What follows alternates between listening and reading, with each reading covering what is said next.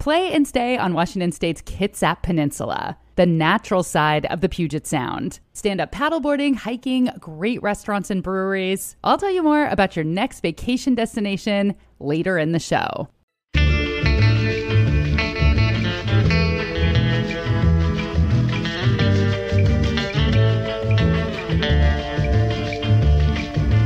I'm Rachel Bell, and this is Your Last Meal, a show about famous people and the stories behind the foods they love most. Today on the program, the last meal of Jeopardy champion Ken Jennings. In 2004, Ken won 74 Jeopardy games, and he still holds the record for the longest Jeopardy winning streak, and he's the second highest earning contestant in game show history. I don't know if it's gauche to say how much he made, but it's on Wikipedia, so I'm going to tell you, $3,196,300. There you have it. So, 14 years after his win seemed like the perfect time to interview Ken. When are you going to have that game show guy from 2004 and on I'm your like, podcast? Wait for it. I'm not ready yet. The time's not right. Right. It's like a cosmic thing. Like, it had to be like the moon was in a certain place. I can't do it. He's a Gemini. Ken's last meal is not Jell-O. But as a Mormon and someone who lived in Utah, he sure did eat a lot of it. Why is there a connection between Jell-O and Utah and Jell-O and Mormons? Well, Jell-O seems to be more popular in Utah, Salt Lake City, than any other area. We'll learn about the history of Jell-O with Lynn Belushio, Executive Director of the Leroy Historical Society in Leroy, New York, which is home to the country's one and only Jell-O Gallery. And from Lynn, I have learned that people will mix almost anything into a bowl of Jell-O. You can put mayonnaise on it, it's a salad. You put whipped cream on it, it becomes a dessert. I'm sorry, did you say put mayonnaise on it? Yes. That will determine whether your Jell-O is a salad or a dessert. So take a Jell-O shot and please state all answers in the form of a question as we glide into this interview with Ken Jennings. Ken competed on Jeopardy when he was 30 years old and living in Salt Lake City. But his love for trivia blossomed as a kid living in Korea. Part of your childhood was in Seoul and Singapore because of your dad's job. Is that right? Yeah, he was a lawyer and we lived in Asia for 15 years or more. We moved over when I was in second grade. I grew up here in Seattle, moved overseas in second grade, and then stayed till college, moved back to the States, went to UW actually here in town. So how did that influence the way that you eat as an adult? Did you eat a lot of the local food when you were in those places? Yeah, living in South Korea in 1982, eating American cuisine was not an option because you just couldn't find it, except unless it was like black marketed peanut butter and Pop-Tarts from the army base. You pretty much had to eat like everybody else ate. So a lot of rice, a lot of noodles, a lot of kimchi. And as a result, I really, for many years, kind of disliked that kind of food because I felt like it had been foisted on me. I went from this sort of American PBJ childhood, and then it's like, here's your kimchi and rice. That's what there is.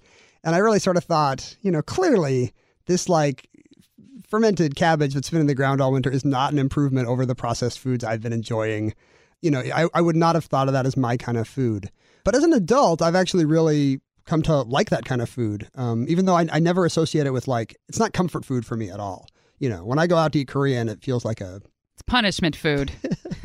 It's a grueling experience that I can barely make it through all the side dishes. No, it's a sort of an event food. It's experience food stuff for me. It does not remind me of home. What was your life like as a kid as far as trivia was concerned?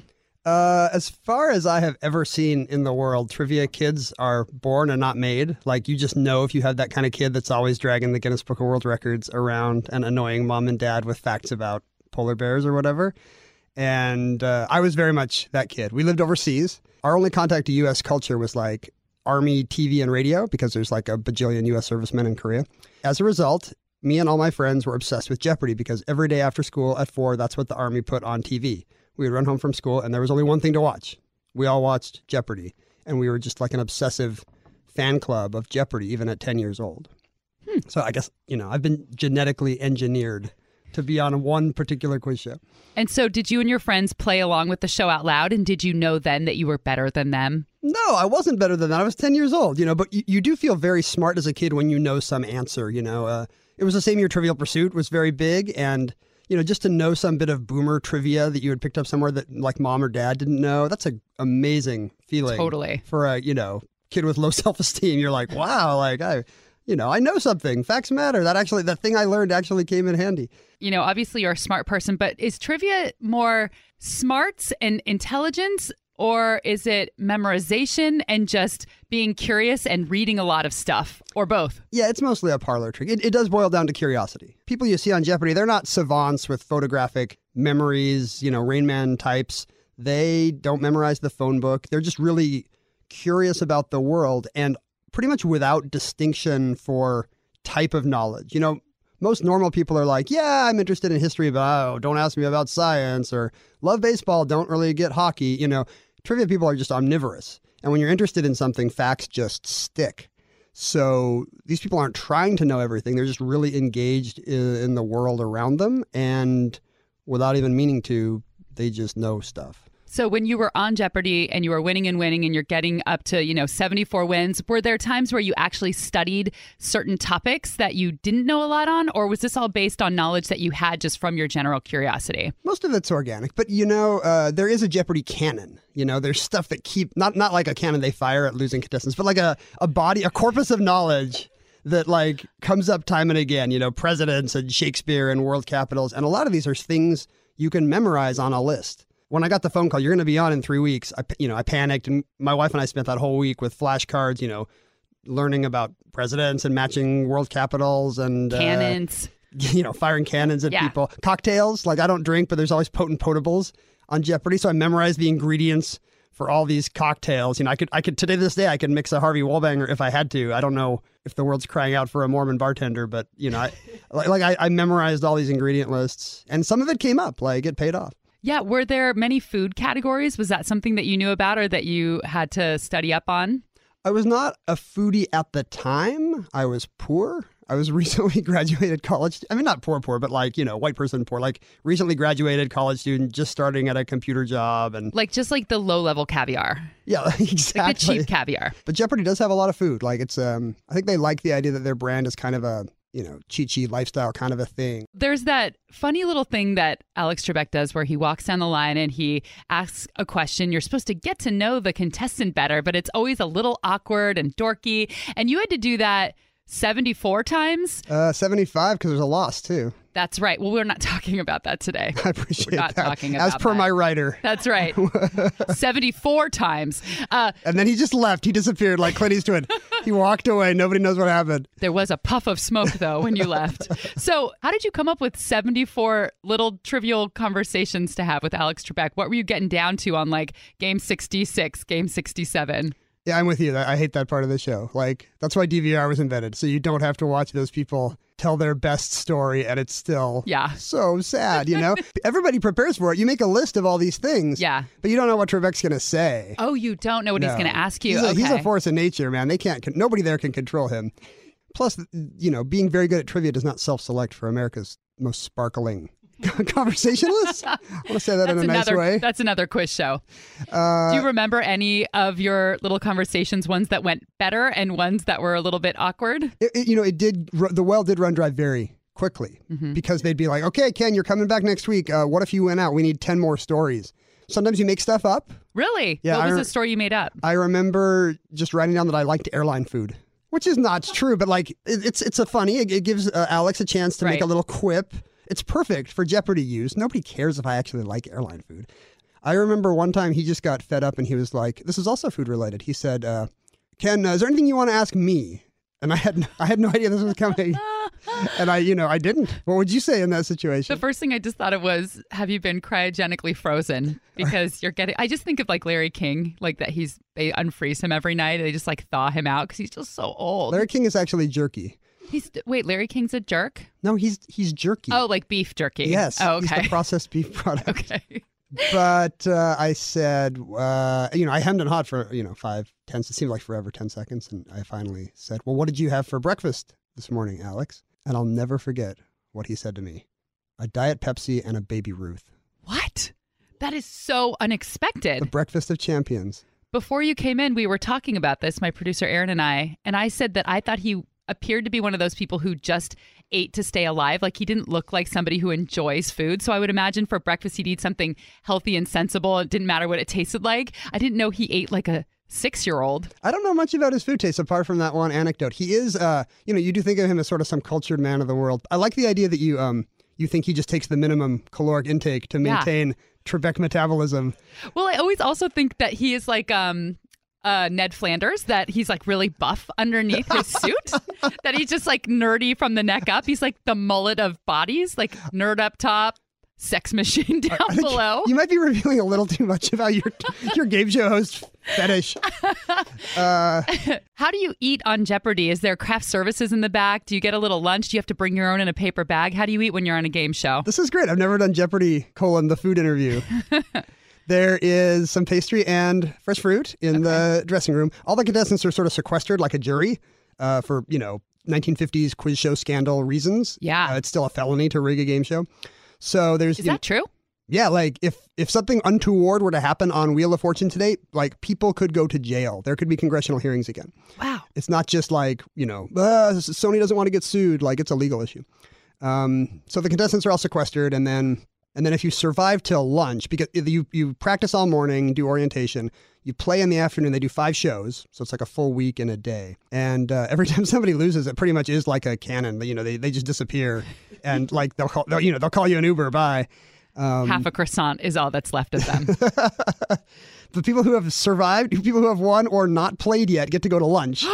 So you go to the studio commissary where you have been given some chit for $15 worth of Sony Pictures food. And you might see, I've seen Seth Rogen like off sitting in the corner, Usually the big stars are not eating in the commissary. Okay. It's not a 1930s Warner Brothers tour. Was it like being in the cafeteria in elementary school? You have your tray and you're like, Seth, is anyone sitting here? It's pretty much like that, except you have to all sit together because otherwise there would be a congressional investigation. Now that we've whet your appetite with a little Jeopardy lunchroom talk, we're going to get to the main event, Ken Jennings' last meal. But we're going to do it right after this break.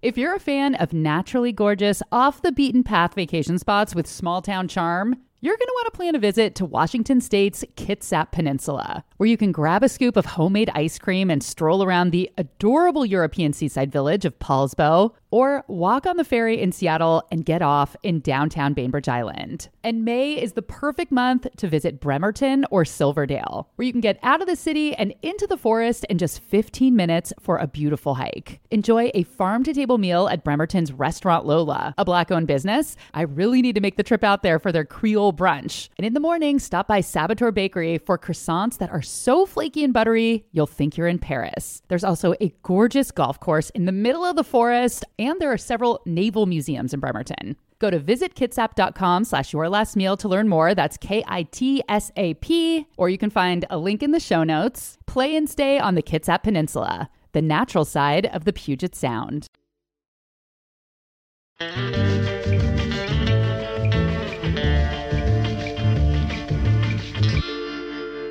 Okay, Ken Jennings, let's get to the main question. What would your last meal be?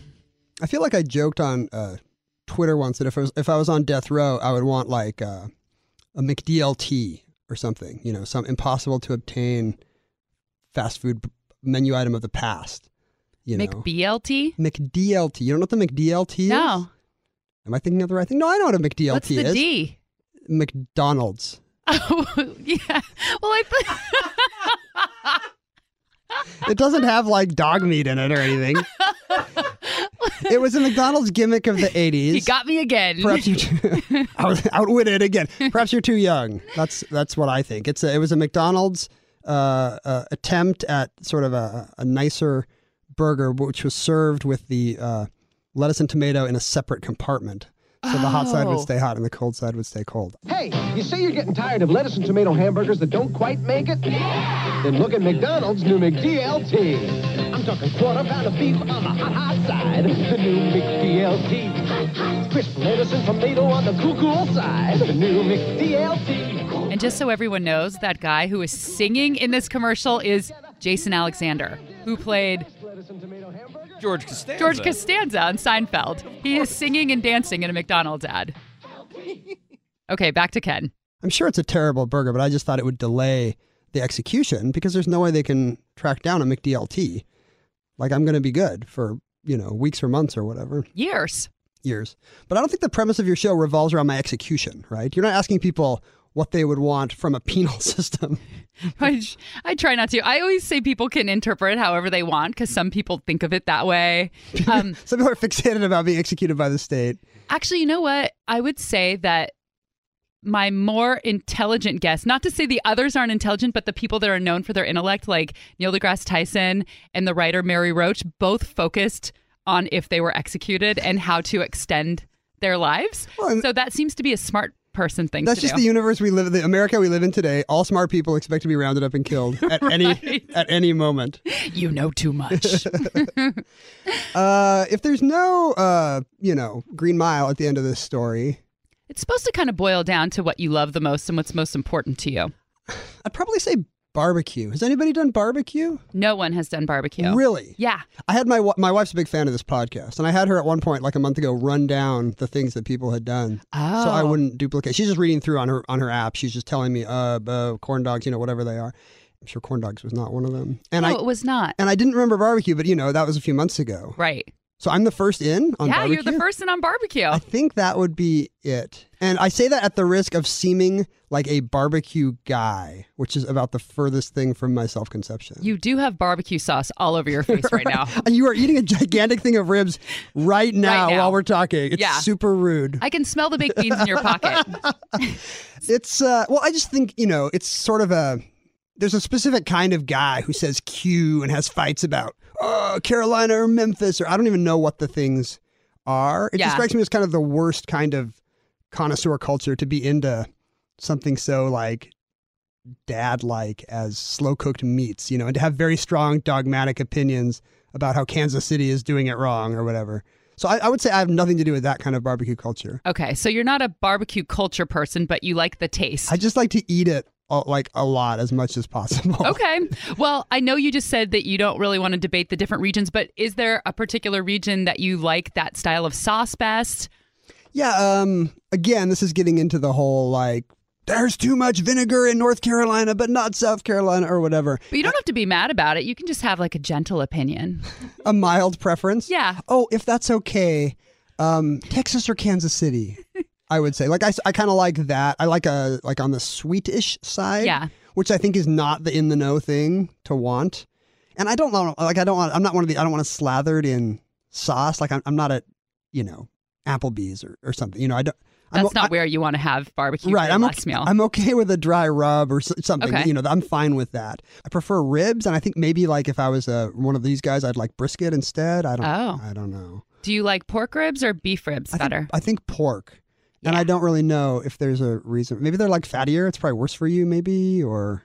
I like them better. I like the taste of pork better, and they're kind of juicier. They are and juicier. Then the beef ones are Flintstonian sometimes, so it's a little much. Flintstonian. Yeah, exactly. You're how do I even... And yeah, you feel embarrassed when they serve the thing on the plate and it goes over the edge of the plate. That is embarrassing. Yeah, it's like American excess. Right. No, I'm with you on the pork. And I think it does sort of falls off the bone better. Pork often, you slow cook pork and it's unctuous. Yeah. Like an ointment. Oh, I never knew an ointment to be unctuous. Isn't that what unctuous means? It's sort of it's oily or. I've only used it in food terms and think of it as very porcine, very porky, and kind of maybe it's the fattiness, that gooiness that ointment has. Yeah. Yeah, my last meal would be a big tub of Vaseline. Actually, I want to change my answer. I like to. I've never used unctuous in a food sense, but I'm going to do that all the time now.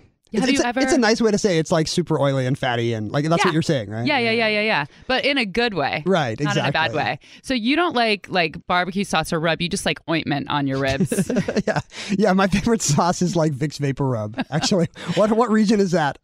So minty. Maybe Morocco? It's eucalyptusy. Yeah. It's Australian barbecue. Koalas love those I go ribs. to Outback Steakhouse to get my mentholatum flavored ribs. So what kind of sides do you like? Yeah, it's all about the sides, actually. Yeah. As much as I like ribs, really, I almost think barbecue is just a vehicle for the side dishes. Yeah. Maybe that's part of my Korean upbringing. There's a lot of barbecue, a lot of side dishes. That's true. You like the banchan? I do like the banchan so much. Those are the little side dishes they just bring out. You order meat, and then all of a sudden all this stuff comes, and you're like, I don't know what this is. I don't know what that is. And they keep replacing them. They never end. Yeah, if you eat all this zucchini, guess what? More zucchini's coming, baby. I'm not an American exceptionalist in almost anything, but as far as side dishes go, Like, we are kicking Korea's ass. There are some crossovers, though. I don't know if this is just in America, but I've had many a potato salad and macaroni salad when I've had Korean barbecue and the banchan. That must be our influence on them, I think. I think so, too.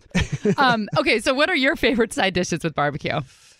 Man, you can't go wrong. I love, really, it's just carbs. It's just an excuse for carbs, right? I like cornbread a lot. Cornbread with honey butter, man. Black-eyed peas, I guess that's protein. Collard greens, that's like the healthy one, but it's really got a lot of probably bacon grease in it if you do it right. I think they put like jowls in there. And yeah, it's full of jowls. Pork fat, yeah. Love the jowls. Super unctuous. What else? Grits. I don't know if people often eat grits with barbecue, but I really like grits with ribs. Okra. Controversial because it can get slimy. Yeah. It's unctuous in a bad way, maybe. This might be some ancestral memory because my dad's side of the family, actually, they're Southerners, Texas-Oklahoma border, and I think before that, Deep South. So maybe there is some like ancestral memory that's just like, even though you're like the world's palest man living in Seattle, you must have black-eyed peas, you know, like this is so much better than your food. I guess if you're genetically predisposed to trivia, you're even more genetically predisposed to barbecue if these were your people. What if it's on the same chromosome? What if all trivia nerds love barbecue and we just don't know? We never asked. Maybe so. Well, Nathan Myhrvold, who's a smart man, he is a barbecue champion. Yeah, I wouldn't have thought of him as a specifically barbecue guy. But you're right. You know, maybe that is why you get the whole connoisseur thing of barbecue, because it's a kind of nerd, actually, you know? And these people don't self-identify as nerds. You know, the facts they know are sports statistics and cooking temperatures. But that's a kind of geekery, honestly, to be super into your Q. So you grew up Mormon. Yes. And you're still Mormon. I am Mormon. I'm curious about the food in Utah because I was thinking there's most states or regions of the country I can come up with some classic foods that go with that place. I can't think of anything. Oh, Utah has regional food. Do you know what it is? No. Jell-O. Oh, do you guys do the Jell-O salad or the Jell-O cake? What do you mean, you people? Sorry. You Utonians. You didn't say you people. You said you guys. Utonians. I'm just messing with you. I think it's Utahans. Utatas. I'm actually Seattle native. I was born here. But right. Utah is well known for its bizarre Jell-O concoctions, like from a 1958 Better Homes and Gardens magazine. Like, here's one layer of Jell-O where we're putting in shredded carrot. And then above the lime Jell-O, we're going to have strawberry Jell-O with some canned peaches. And then on top, we've taken some raspberry Jell-O and we've mixed in Cool Whip or, you know, Miracle Whip or something, you know. Gross. So you get these, so you get these amazing cross sections of barely edible mid-century food. You know, I think Mormons, like maybe many American religious groups, sort of lag behind the culture by a few decades, and you can really see it in the food. It's Jell-O salads, it's cream of mushroom-based casseroles. Like, you know, it's what would be hot dish in the Midwest, but in Utah, they're funeral potatoes. I've heard of that. And that's because this is a dish that's popular to bring to a funeral, right? Like to no, the it's because people die if you eat too much. Is that what it is? No, it is. It is. No, you're right. I'm just. It's the dish you bring to the bereaved. You know. But yeah, that's a very specific kind of frozen hash brown, cream of mushroom soup and cheddar cheese kind of a thing. Maybe with some green onions if you're fancy. Do you like that kind of food? I'm not against it, honestly. Like, funeral potatoes are pretty good. Yeah. And that is comfort food to me because I was raised by that kind of a mom from that era. So I grew up eating all kinds of tuna noodle casseroles and whatnot. And so to me, that kind of is the taste of home. Your whole life is really determined by what you imprint on at age 3 or something, I think. I think so, too. My mom makes a Jell-O that has, I'm going to get this wrong, but it's like black cherry Jell-O with cubes of cream cheese, slivered almonds, and like some kind of canned cherry, and then like some Dr. Pepper or something in it, like some kind of soda. Like mixed in, or she just pours it over the whole thing. Yeah, it's like and then lights it on fire. Yeah, as she's plating it. No, it's you put it in the mix so it hardens in with the Jell-O, and it's that one actually doesn't sound so bad to me. I eat it every Thanksgiving. You know, to me, it's like the taste of home. Wow, she still makes it. She still makes it, but now that I've left the house once or twice, I am aware that that's kind of an odd idea. That's an odd family tradition. If you think that cream cheese and carrots in a Jell-O mold is gross, wait till you hear some of the other old-timey Jell-O recipes from the executive director of the Jell-O Gallery in Leroy, New York, which is where Jell-O was born. We'll be right back.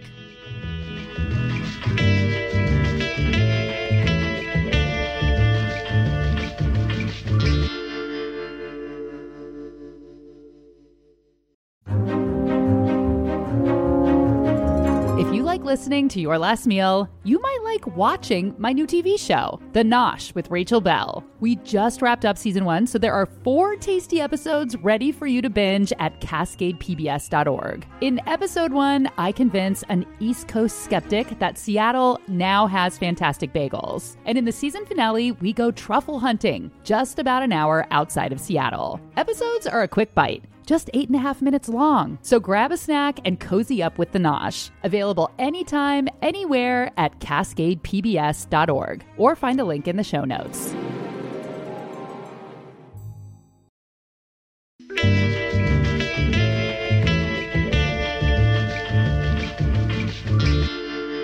Barbecue is delicious and diverse, and I am sure that each region of this country has its own fascinating barbecue history. But Jell-O jiggles. So I don't know. It seemed kind of like a no-brainer to focus this episode on the iconic brand of Jell-O. When I emailed Ken to tell him that our Jell-O conversation had escaped the cutting room floor, he emailed back, LOL, is my last meal now Jell-O, a food I almost never eat? That's awesome.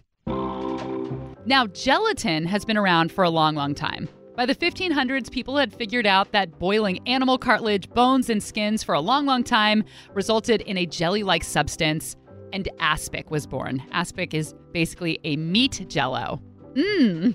But today we're talking specifically about Jell-O, Jello, with the help of Lynn Belluccio.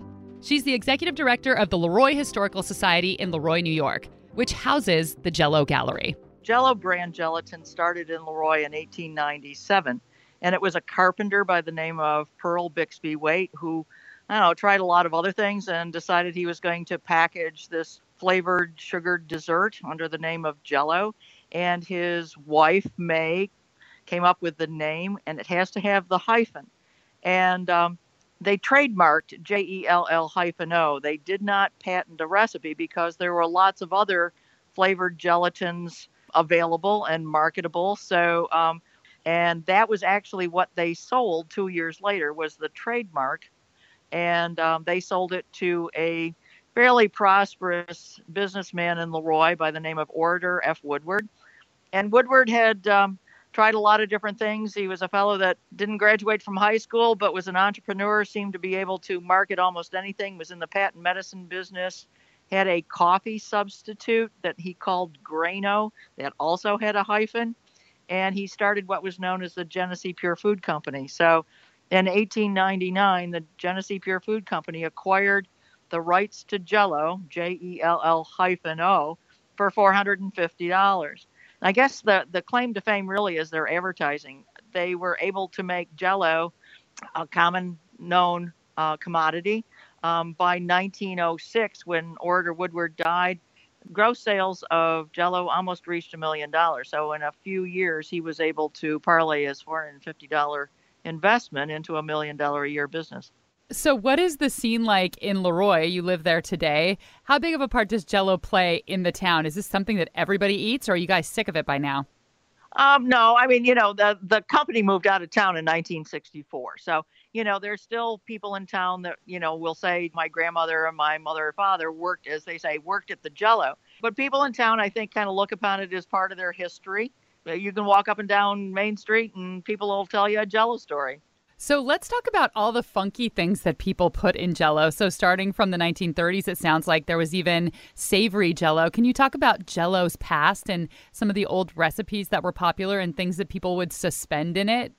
Traditionally, Victorians were always putting strange things in gelatin and made congealed salads. And traditionally, when they started introducing recipe books for Jell-O, they included some of the Victorian recipes. So you will find what they do is they add a tablespoon of vinegar to take the sweetness away, but it still has the molding ability of the gelatin to mold it into one of my favorites, which people kind of laugh at, is I love the horseradish recipe, where you take and put horseradish in the Jell-O, usually lemon, but you put in the tablespoon of vinegar, and then you pour it into a hollowed out green pepper, and then you slice it in wedges and serve it with roast beef. So that's a very good savory one. I've also done the corned beef salad in Jell-O. I've done the chicken salad and Jell-O. I've done some of the more obscure recipes. I think the thing that about Jell-O that people maybe don't think about is the fact that gelatins were an elitist food. Only the rich people could afford all the things that it would take to put into it. And this is going back into the 1700s too. But it wasn't something you just whipped up for the kids when they got home from school. And what Jell-O did was for 10 cents a box, you could serve, one of these very beautiful jellies that the rich people ate. So their early marketing kind of reflects that. They show a butler serving Jell-O. They show, the maid serving Jell-O at a tea party. And so it's not until fairly recently, I'm going to say until maybe the 1950s, that it becomes what we consider kids' food.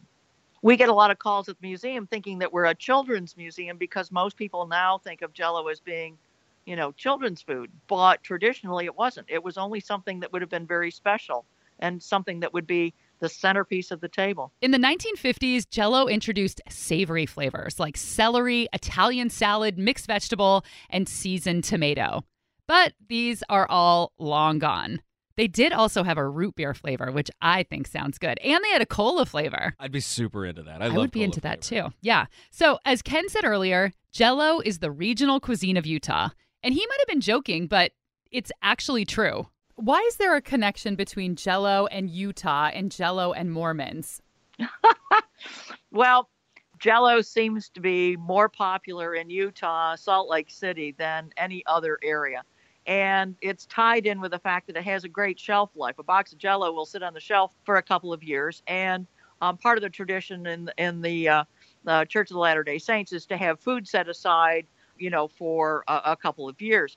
And when I was out in Salt Lake City for the Salt Lake City Olympics, I had a chance to talk with the Lieutenant Governor of Utah, Olene Walker. So I said to her, I said, how come, you guys eat so much Jell-O? And she said, because we have large families and it's relatively inexpensive. If you're from the Midwest, most families have Jell-O food traditions, and they will share those. It's so funny when people come into the museum and they kind of whisper and say, oh, I really like Jell-O, or I use my grandmother's recipe, but they kind of whisper it to you. We know they're from the East Coast or the West Coast. People from the Midwest find that kind of strange. They just start blurting out all of their favorite family recipes. So it's not just Utah. It may be more American than apple pie. Did you tell me that they actually designated it the state food? It was the state snack. The year before the Salt Lake City Olympics, there was a group of students who decided they were going to petition the Utah legislature, and they got enough signatures, and so Jell-O became the official state snack of Utah. It's true. And that was Ken Jennings' last meal. Thank you, Ken Jennings, for coming in. Oh, it was a pleasure. Thank you for inviting me. You have one of those names that it's hard to just say your first name. I just want to say the whole thing. That happens all the time. Hey, Ken Jennings. What's up, Ken Jennings? People do that to me, too. Rachel Bell, Rachel Bell. There must be something about the rhythm. You've got the Rachel Bell, which is like Charlie Brown. Charlie Brown, Charlie Brown, Rachel Bell. It's just a pleasing rhythm for the ear. You just had like a nice little Rain Man moment. Definitely. Charlie Brown, Rachel Bell, Rachel Bell. Gotta watch Wapner. Ken co-hosts a new podcast called Omnibus with musician and podcaster John Roderick. You should listen to it. Ken has also written a bunch of books. His 12th book is coming out this year. You can find all of them at ken-jennings.com. Thanks so much to the executive director of the Leroy Historical Society, Lynn Belushio, who graciously took my call, even though she was trying to get out the door to go tractor shopping. In 1997, somebody did a survey, and 97% of the American public knew what Jell-O was, but they didn't know who the President of the United States was. So This episode is produced by Aaron Mason and me, and our theme music is by Prom Queen. And a huge congrats to my last two guests, filmmakers Greta Gerwig and Guillermo del Toro, for their Oscar nominations for Lady Bird and The Shape of Water, respectively. Both are up for Best Picture, Best Director, Best Original Screenplay, and about a dozen other nominations. And if you haven't listened to those episodes already, you can start with a little mole with Guillermo and then have funfetti for dessert with Greta. Oh, and if you like the show, subscribe and leave a review. I'm Rachel Bell, and this is Your Last Meal.